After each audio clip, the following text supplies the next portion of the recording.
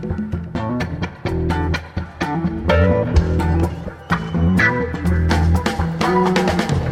The Nation magazine, this is Start Making Sense, political talk without the boring parts. I'm John Wiener. Today we'll try to catch up on all the news about Putin and Donald Trump Jr. We'll speak with Joan Walsh about that. We'll also talk about Trump's voting commission with Ari Berman, because if the Democrats are going to retake the House in November 2018, they're going to need to be able to vote. First up today, Al Franken, senator from Minnesota. Al Franken ran for the Senate for the first time in 2008. He won by 312 votes after a recount that lasted 8 months. Now he's a member of the Judiciary Committee, and of course he played a key role in exposing the lies of Attorney General Jeff Sessions about his contacts with Russians during the campaign. Today we want to talk about a new book. It's already a #1 bestseller. It's called Al Franken, Giant of the Senate. The author is Al Franken. One note, in Minnesota, the Democratic Party is called the DFL, the Democratic Farmer Labor Party. We spoke with Senator Franken over the weekend.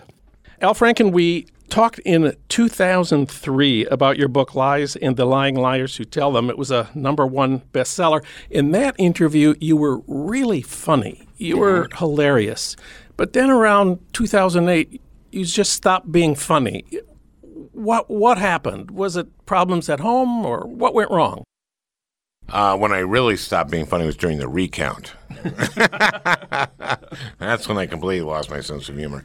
No, I was running for office, and I had thought that comedy would be an asset. My career would have been an asset, but the Republicans right away just started putting everything I'd ever written or said through this $15 million machine called the De-Humorizer, and it had been built with advanced Israeli technology to take all the irony and context, any hyperbole, and just suck it out and leave you with something offensive. And so I learned that it became very clear very early in that race that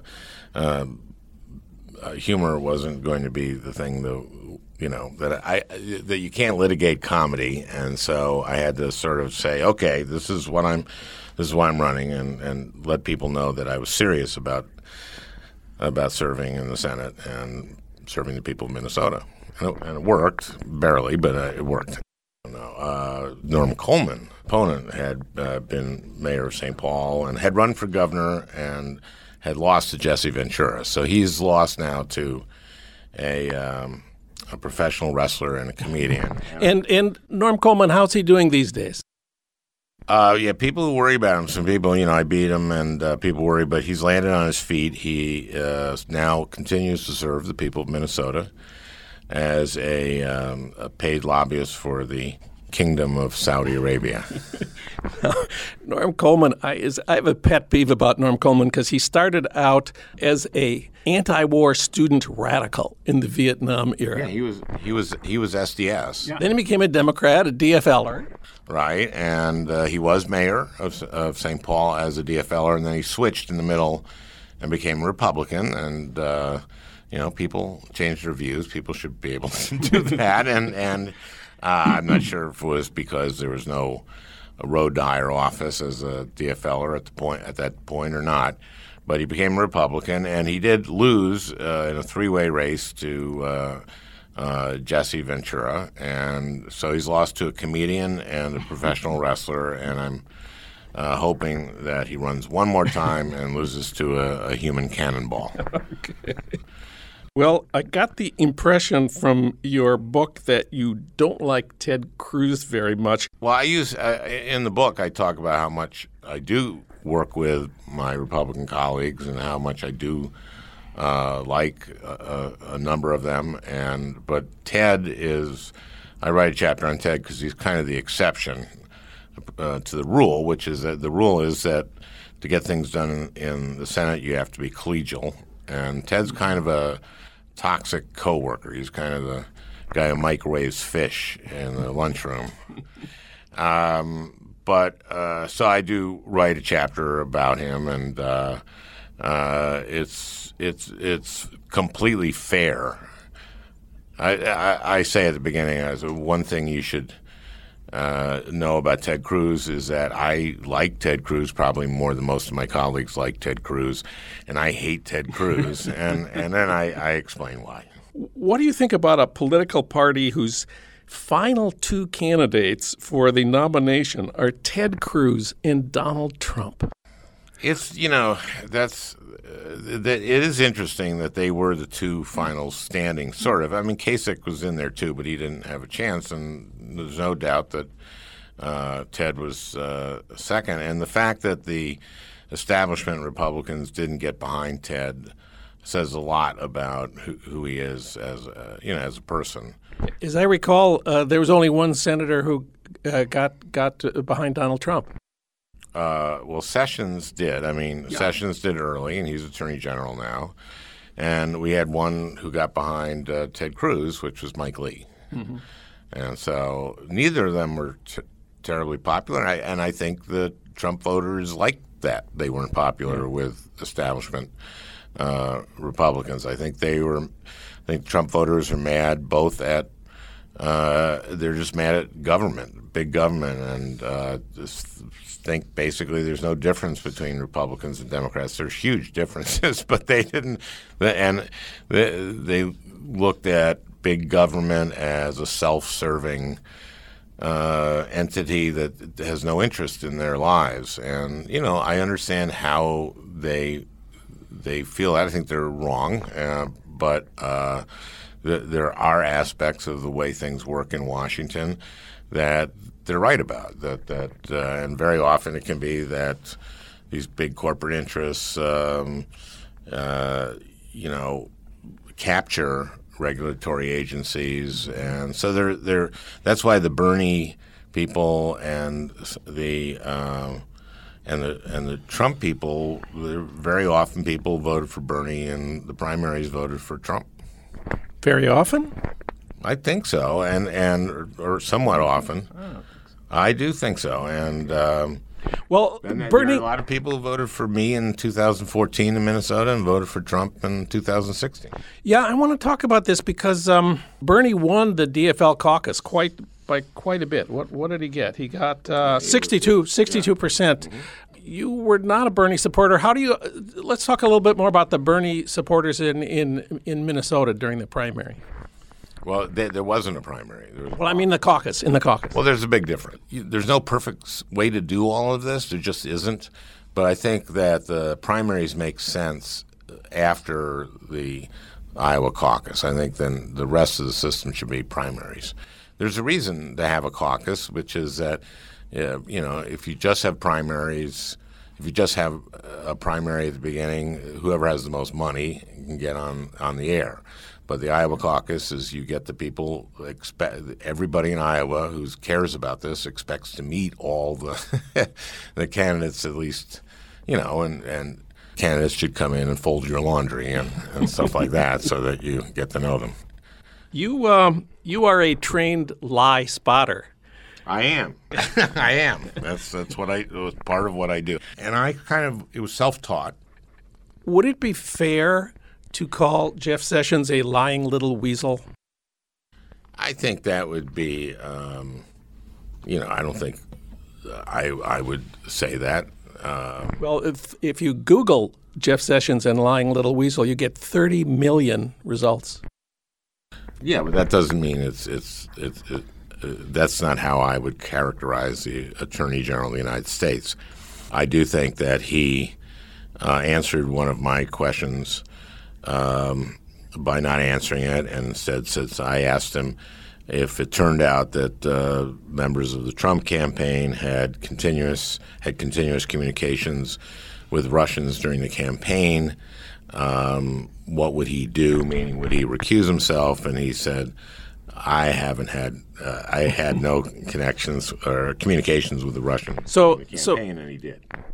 And he did. And this is a lie. It's a lie under oath. Lying under oath to Congress this is a crime. People have gone to jail for lying under oath to Congress.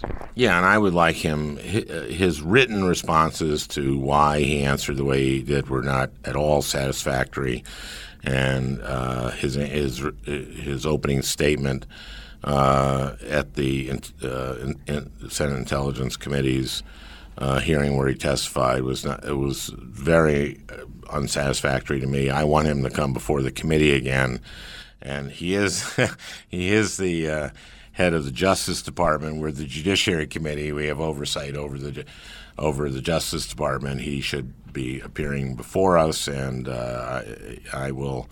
You know, there sometimes people give false testimony for a reason other than that they're lying, and so that's what. You know, I have not been satisfied with his. I think his answers about why he answered the way he did and his characterization of it have also been inaccurate and false. So he's in a deep hole as far as I'm concerned. And the result of your questioning of Jeff Sessions was that we got Robert Mueller as special counsel investigating many things. And we want to give you credit for the prosecutorial brilliance of your questioning here.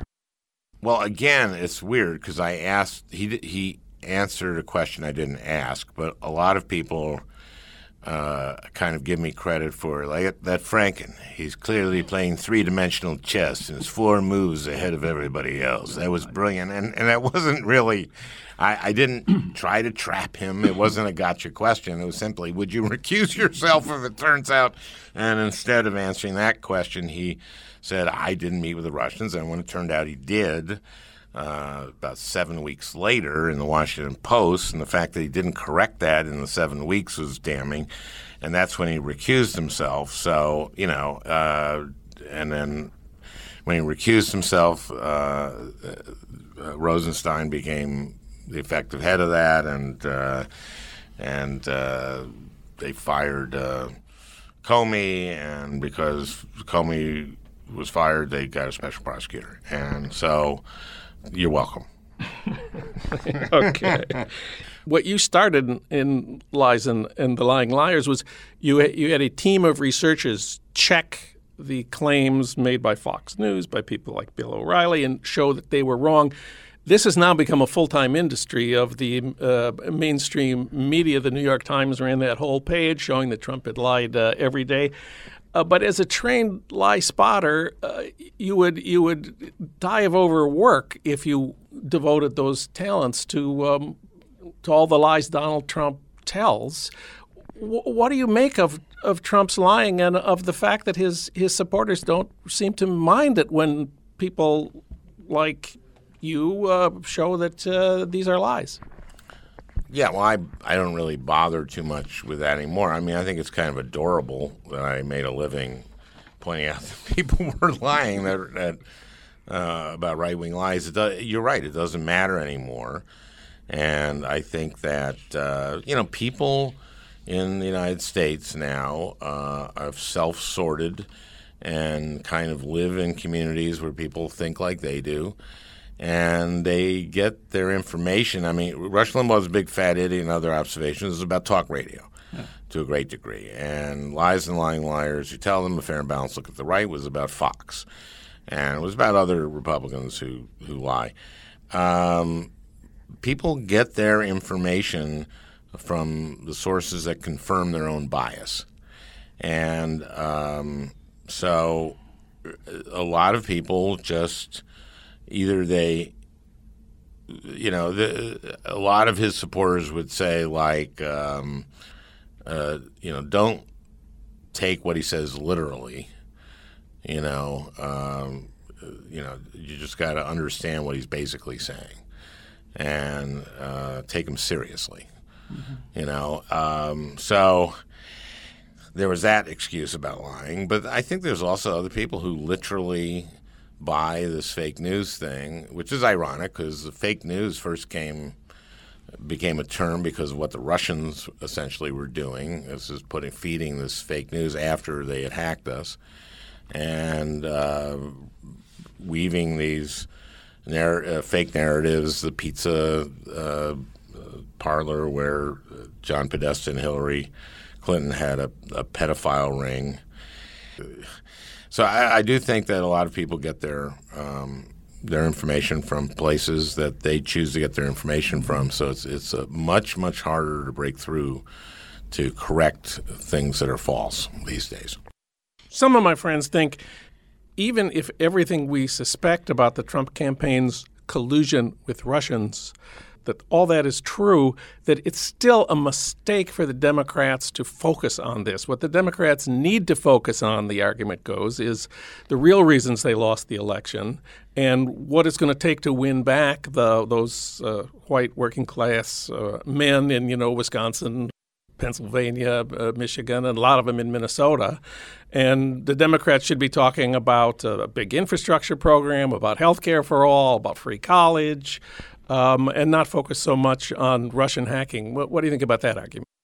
I think you can chew gum and walk at the same time, and I actually do agree that the intelligence committees in both the House and the Senate should be focused on what happened in terms of the Russian hacking and working on and what we can do to prevent it from happening again. I think that, and we have Robert Mueller, who I think is the right guy as a special prosecutor, and let him go. He'll go where the facts take him, and so we have that in place. I guess thanks to me.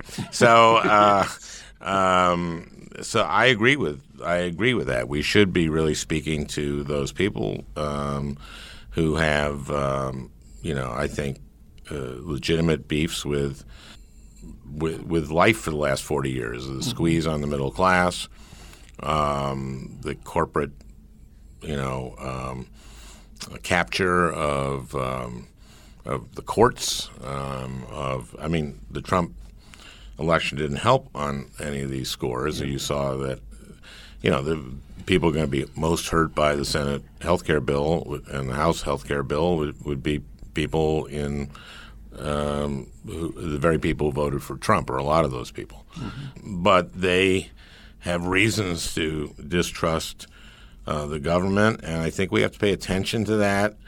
They think that big government is self-serving, and that's not untrue in many ways. And Sheldon Whitehouse has written a great book called Captured, and it basically talks about how they Citizens United means that they've captured campaign finance and our election system, and they appoint justices who allowed that and who make it impossible for people to get into a courtroom because of mandatory arbitration, and that they capture regulatory agencies, and because of the revolving door where you go from regulatory agency into a private company and get paid big bucks. And the idea that people in Trump country distrust big government, the idea that to scoff at that is just wrong. And that's, I think, why there was overlap between Bernie and Trump, and why there are people who voted for me and who voted for Trump. So, no, I agree with you. And I think one of the things we have to do is go to those people and listen. I think listening is a good idea for a politician. Of course, we're all preoccupied with health care bill, what's going to happen in the Senate, what's going to happen in the country. Do you think it's time? Do you think we're moving towards a single-payer system or something like Medicare for all? I talk about health care. I have a chapter on health care, and I talked about what the approach was in 2009. And there were some of us who were for single-payer, and Bernie was leading that. But I mentioned that you had to get 60 votes, and we were about 50 votes short. And so what we were trying to do is, my opponent, Norm Coleman, at the time would say, we have the best healthcare system in the world in the United States, and the proof of it is we have the Mayo Clinic here in Minnesota. And I'd point out the Mayo Clinic isn't a healthcare system. It's a hospital and clinic. And T.R. Reid wrote a book on all the healthcare systems in the world, and basically said, we in the United States, we don't have a healthcare system. We have lots of systems. If you're in Medicare, you're in the Canadian system. If you're in the military, if you're in the VA, you're in the British system. You're in socialized medicine. If you are getting it through your employer, you're in the German system that Bismarck started. If you don't have insurance, you're in the Cambodian system. And what ACA tried to do is get people in the Cambodian system into one of the others, either in the Canadian or into the German system, and succeeded to a great extent in doing that. What we need to do, I'm hoping this bill goes down. I've been doing everything I can to fight the Senate bill and the House bill. Minnesotans in rural Minnesota don't like this bill. 17% of Americans support this Senate bill. That's the exact number of Americans who have said they have seen a ghost. And they don't like it for a reason, which is that this is taking health care away from people who need it. People on Medicaid generally are working people. There's some people who are disabled. There are people who are in nursing homes. More than about 64%, I think, of people in nursing homes have that paid for by Medicaid. Half the births are paid in the country, Medicaid. And these rural hospitals really, really have benefited from the expansion of Medicaid and would be terribly hurt by all the uncompensated care that would come from all these people who would become uninsured because of this bill and would go to the emergency room. Yeah. And you'd see these hospitals have to either lay off a lot of people. Very often they're the largest employer in a county. Mm-hmm. Would have a terrible economic impact on the county, and sometimes they would close because of this. So hopefully we will, if this doesn't go through, I hope that we can work in regular order, go through the committee process to shore up the exchanges. I would love a public option. You would love a public option? Yeah, I was for a public option. Again, we needed 60 votes, and we were short on that. We had a few Democrats. Harry Reid had 60, so everyone had a veto, unfortunately. Yeah. At one point, we were going to lower Medicare to 55, and that would have been very good. And Joe Lieberman kind of squashed that because you needed every member of the caucus. So I hope we do a bipartisan effort to fix the things that are not working right now in our healthcare system. And that means the exchanges, also pharmaceutical costs, which I have a very comprehensive bill to address. Last question. You're extremely successful as a book author. I found a webpage that shows you have sold more books than anyone in the Senate. Look, there are good books from senators, but by and large, the political memoir is not the most exciting genre that publishing has produced. Only a few people in politics have sold more books than you. I just want to mention a couple of them. The Audacity of Hope, #1 bestseller. Mm-hmm. Author went on to become president. Sure. Art of the Deal, huge #1 bestseller. Author went on to become president. And Tony Schwartz is president? Very good. Al Franken, Giant of the Senate, #1 bestseller. You see where I'm going with this. Yeah, this is 2020. I've been very flattered in this book tour. People have been saying, I think who's ever president should really, really, really want to be president. I've seen the presidency closer up as a senator than I thought I would see when I was a comedian. And it's an incredibly difficult job and tremendous pressure.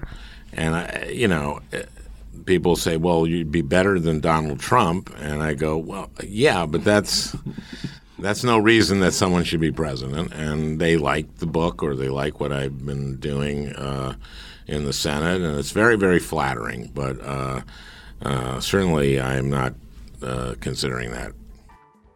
The book is Al Franken, Giant of the Senate. The author is Al Franken. Senator Franken, thanks for talking with us today. Oh, this has been a great pleasure.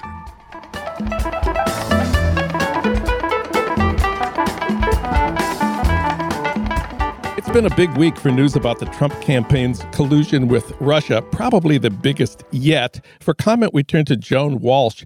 She's a political analyst on MSNBC. She wrote the book, What's the Matter with White People? Finding Our Way in the Next America. And she's national affairs correspondent for The Nation. We reached her today in New York City. Joan, welcome back. Thanks for having me, John. Well, we're recording this on Tuesday afternoon, and who knows what Wednesday and Thursday will bring. But at this point, fill us in on what we know about Donald Trump Jr.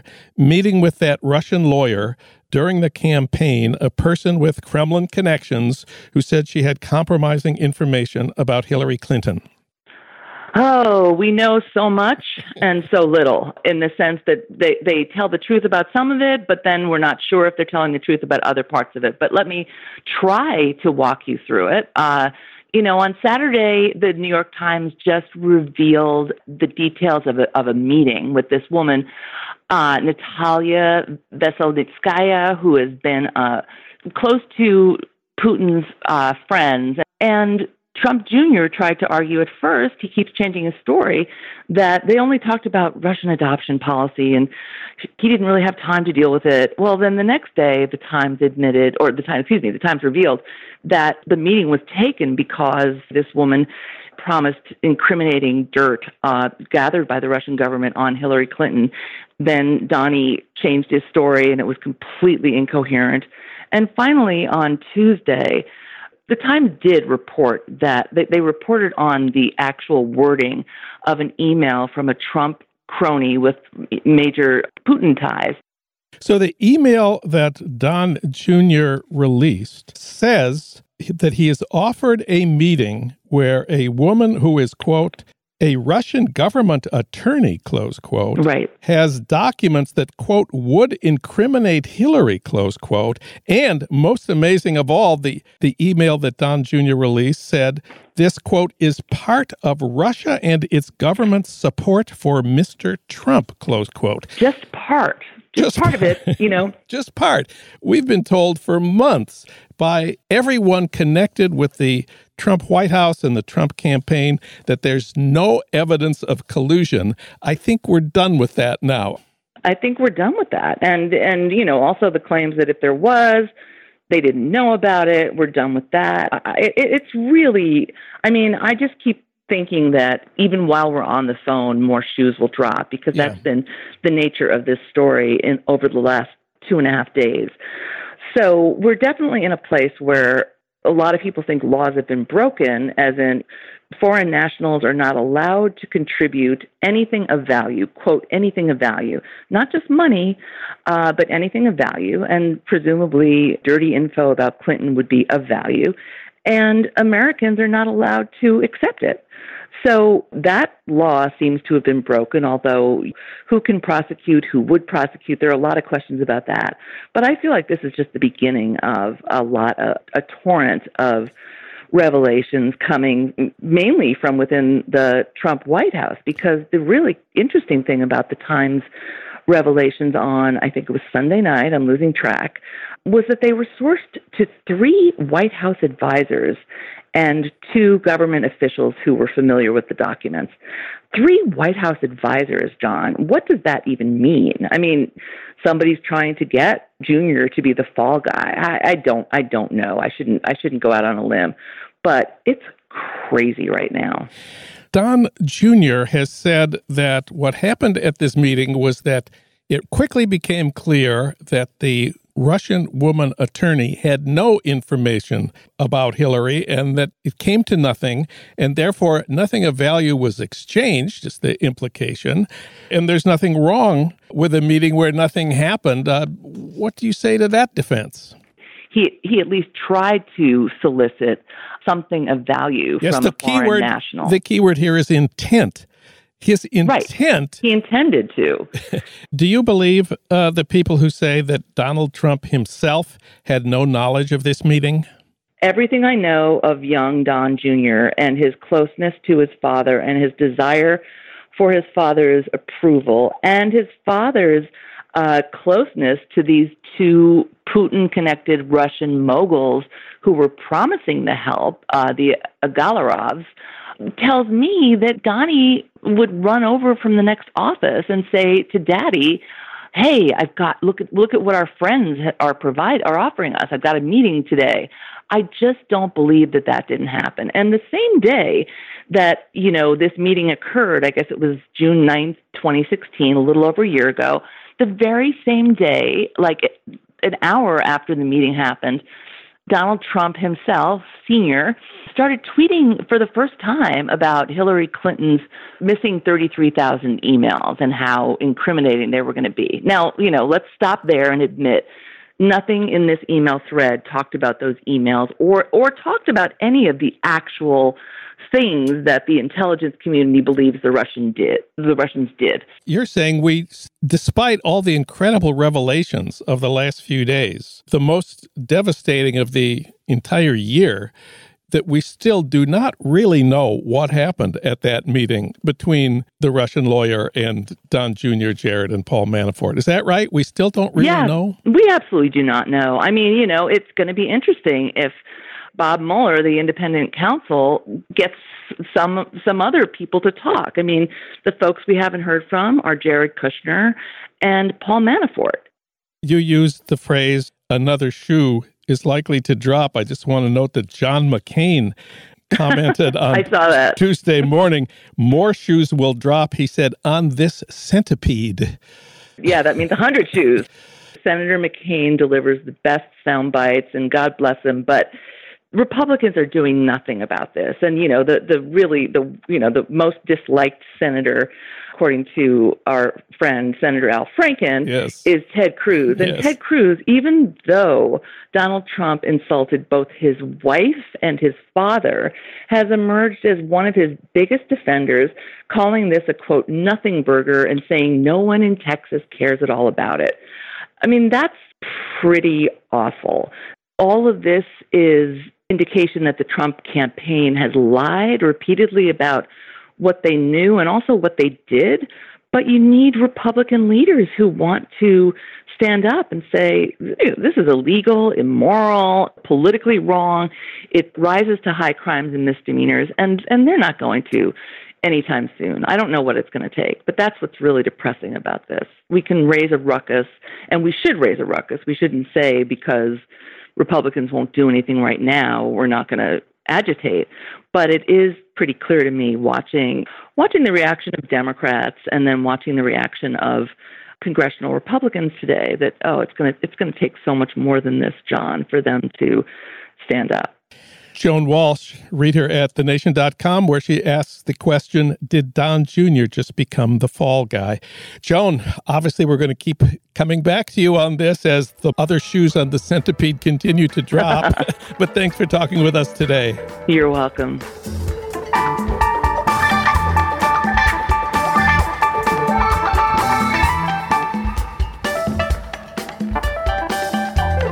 It's not easy to turn away from all the breaking news about Donald Trump Jr.'s meeting with that Russian to get dirt on Hillary. But the big picture is this. If the Democrats are going to retake the House next November, they need to be able to vote. And the Trump administration's Commission on what they call electoral integrity is working to make that a lot harder. For an update, we turn to our man on voting rights, Ari Berman. He wrote the award-winning book, Give Us the Ballot, The Modern Struggle for Voting Rights in America.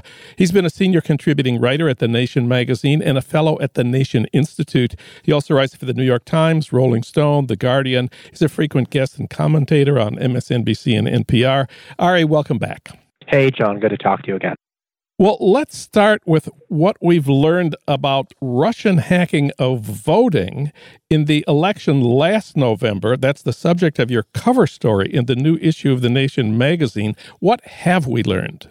Well, there's still a lot we don't know, but what intelligence agency officials have testified is that Russian hackers attempted to infiltrate and targeted 21 different states' election systems. So again, we don't know exactly what that means. We don't know if they got into voter registration rolls. We don't know what, if anything, they were able to do with voting machines.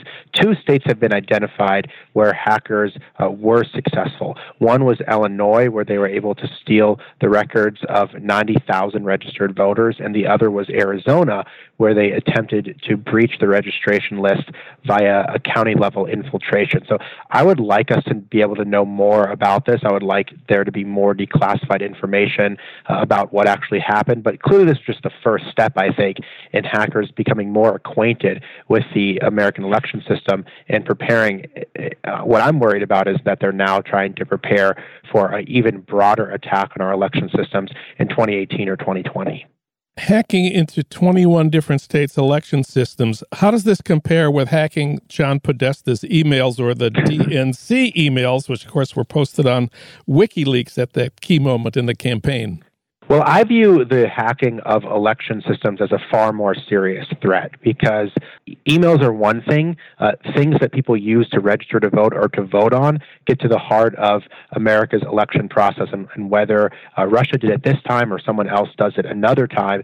What my piece looked at is just how vulnerable our system is, how insecure our voting systems and other stuff are, how easy it would be for hackers to try to access registration data, how they could change voters' information to screw up the rolls in any number of ways. For example, like in states with strict voter ID laws, where your driver's license or some other photo identification has to match on your name on your voting rolls almost exactly. If you just changed 1 or 2 letters in everyone's name, that could prevent thousands of people from being able to cast a regular ballot. So these are the kind of nightmare scenarios that I'm worried about, and that a lot of other people who study American election systems are worried about as well. Well, the little that we know about this includes a statement from our intelligence agencies saying no votes were changed or altered by Russian hacking. Do you think that's true?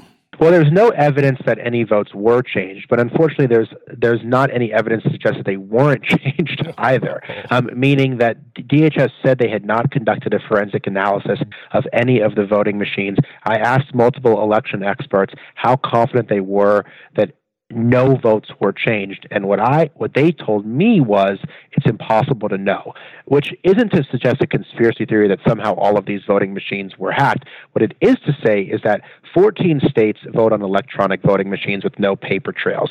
So if there was a hacking, it might be very difficult to detect it. Meanwhile, the other 36 states have some sort of paper backup, but they don't check that paper regularly enough to compare the results. So we have some basic protections in place, but if we were really targeted with a massive cyber attack on our election systems, we are very, very vulnerable. And given what happened in 2016, it's extremely disturbing we haven't done anything to protect our election system going forward. Are we sure that the Russians did it? Trump has tweeted, quote, "I strongly pressed President Putin twice about Russian meddling in our election. He vehemently denied it," close quote. Your comment. Well, if Putin, that's like asking a mobster if he killed someone. He's probably not going to admit it unless he absolutely has to. I have no reason to dispute what the intelligence community is saying about this. Their findings are unanimous that it was the Russians. Meanwhile, intelligence officials going to Capitol Hill and saying it was the Russians while they're serving in the Trump administration puts them at great personal risk. So people from the FBI, people from the Department of Homeland Security, people from the CIA who are currently serving in the government, when they're testifying that it was Russia that hacked us, that's only going to make Trump angry. So if anything, they have a built-in incentive to say it wasn't the Russians, and they're saying quite the opposite. You said that one of the things that an adversary could do would be to change the voter registration rolls to in states where strict ID is required that would prevent thousands of people from voting. Would it be possible, or what would it take to prevent Russians from changing the actual results on the machines? How hard would it be for us to prevent that from happening? It would be harder, but not impossible to access the machine. So the registration lists sit on a bunch of different computers, so it's easier to hack the registration list. The machines themselves are not connected to the internet, but what I learned reporting this piece is that when the machines are programmed, because you have to program every machine, they often are connected to computers that are connected to the internet. So that's how you'd have to do it, or you'd have to physically get access to some of these machines. So it's more difficult, but certainly not impossible for someone who has a lot of technological sophistication with hacks. I read that 42 states use Windows XP for their voting system. I think we were supposed to stop using Windows XP in 2014. Have I got that right? Well, so a bunch of voting machines were bought after the 2000 election in Florida, after the hanging chad and butterfly ballot debacle. And these machines were supposed to last for 10 to 15 years, meaning they have all basically expired by now. But states haven't spent money to buy new voting machines. And this is extremely problematic because, first off, the old software is totally primitive. It's easier to hack. And second thing, I mean, it could just melt down regardless of a hack. If machines break down, that leads to long lines, that leads to skepticism about the results, that leads to difficulty counting the results accurately. We saw this in Detroit in the last election where tons of machines just broke down. Like a third of the city had broken down voting machines, and it led to big problems on election day. So I think it's absolutely insane that we're spending hundreds of thousands of dollars on a quote-unquote election integrity commission when there's no evidence of voter fraud whatsoever in American elections, but we can't even get a few $1 million to the states to upgrade their voting machines and create a paper trail. I mean, it's totally unconscionable. Yeah, the figures that I saw in the New York Times was replacing all the old electronic voting machines that produce no paper trail. That's 14 states, according to the New York Times, with new machines that would have auditable returns, would cost something like $130 million, maybe as much as $400 million. Is that a lot in terms of the federal budget? It's not a lot in terms of the federal budget, and it's certainly not a lot when our elections cost billions of dollars, and we don't even have confidence that the machines that are counted in will work accurately or will not be hacked. So to me, this needs to be the number one priority. Well, luckily for us, we already have a presidential commission charged with investigating election integrity and recommending ways to improve it. This is the President's Commission, headed by Mike Pence and Kansas Secretary of State Chris Kobach. What's your assessment of their work at this point? Well, my assessment of the commission is that it's totally pointless. There's absolutely no evidence to suggest that millions of people voted illegally, as Donald Trump tweeted, and that's the only reason we have this commission in the first place, and it's focused on the absolutely wrong problem. We should be looking at election hacking and the vulnerability of our voting system, and also at voter suppression laws all across the country that made it harder to vote in 2016 and their impact on voter participation. We've had many, many, many studies now of voter fraud. It's an extremely rare problem in American elections. To the extent that it occurs, it's regularly caught. Election officials themselves will say this is not a big problem. We have much, much, much bigger problems. And my fear is that the Election Integrity Commission is going to spread this gigantic lie about voter fraud, which is that millions of people voted illegally, or at least a very large number of people voted illegally. And then because of that, we have to put in place all of these steps that make it more difficult to vote, all of these new restrictions to make it more difficult to vote, while doing nothing to actually make our election system more secure and actually preserve the integrity of our election systems, which many people are doubting after the 2016 election. Ari Berman, we've always ended our segments with Ari saying, read him at thenation.com. And indeed, he's on the cover of the magazine, and he has a piece at thenation.com this week. But this is the last time we'll be able to say, read him at thenation.com on our podcast, because Ari is moving to Mother Jones. Ari, we will miss you. Thanks for all your great work here, and congratulations on the new job. Thanks, John, and never say never. I'm sure I'll talk to you again. Okay.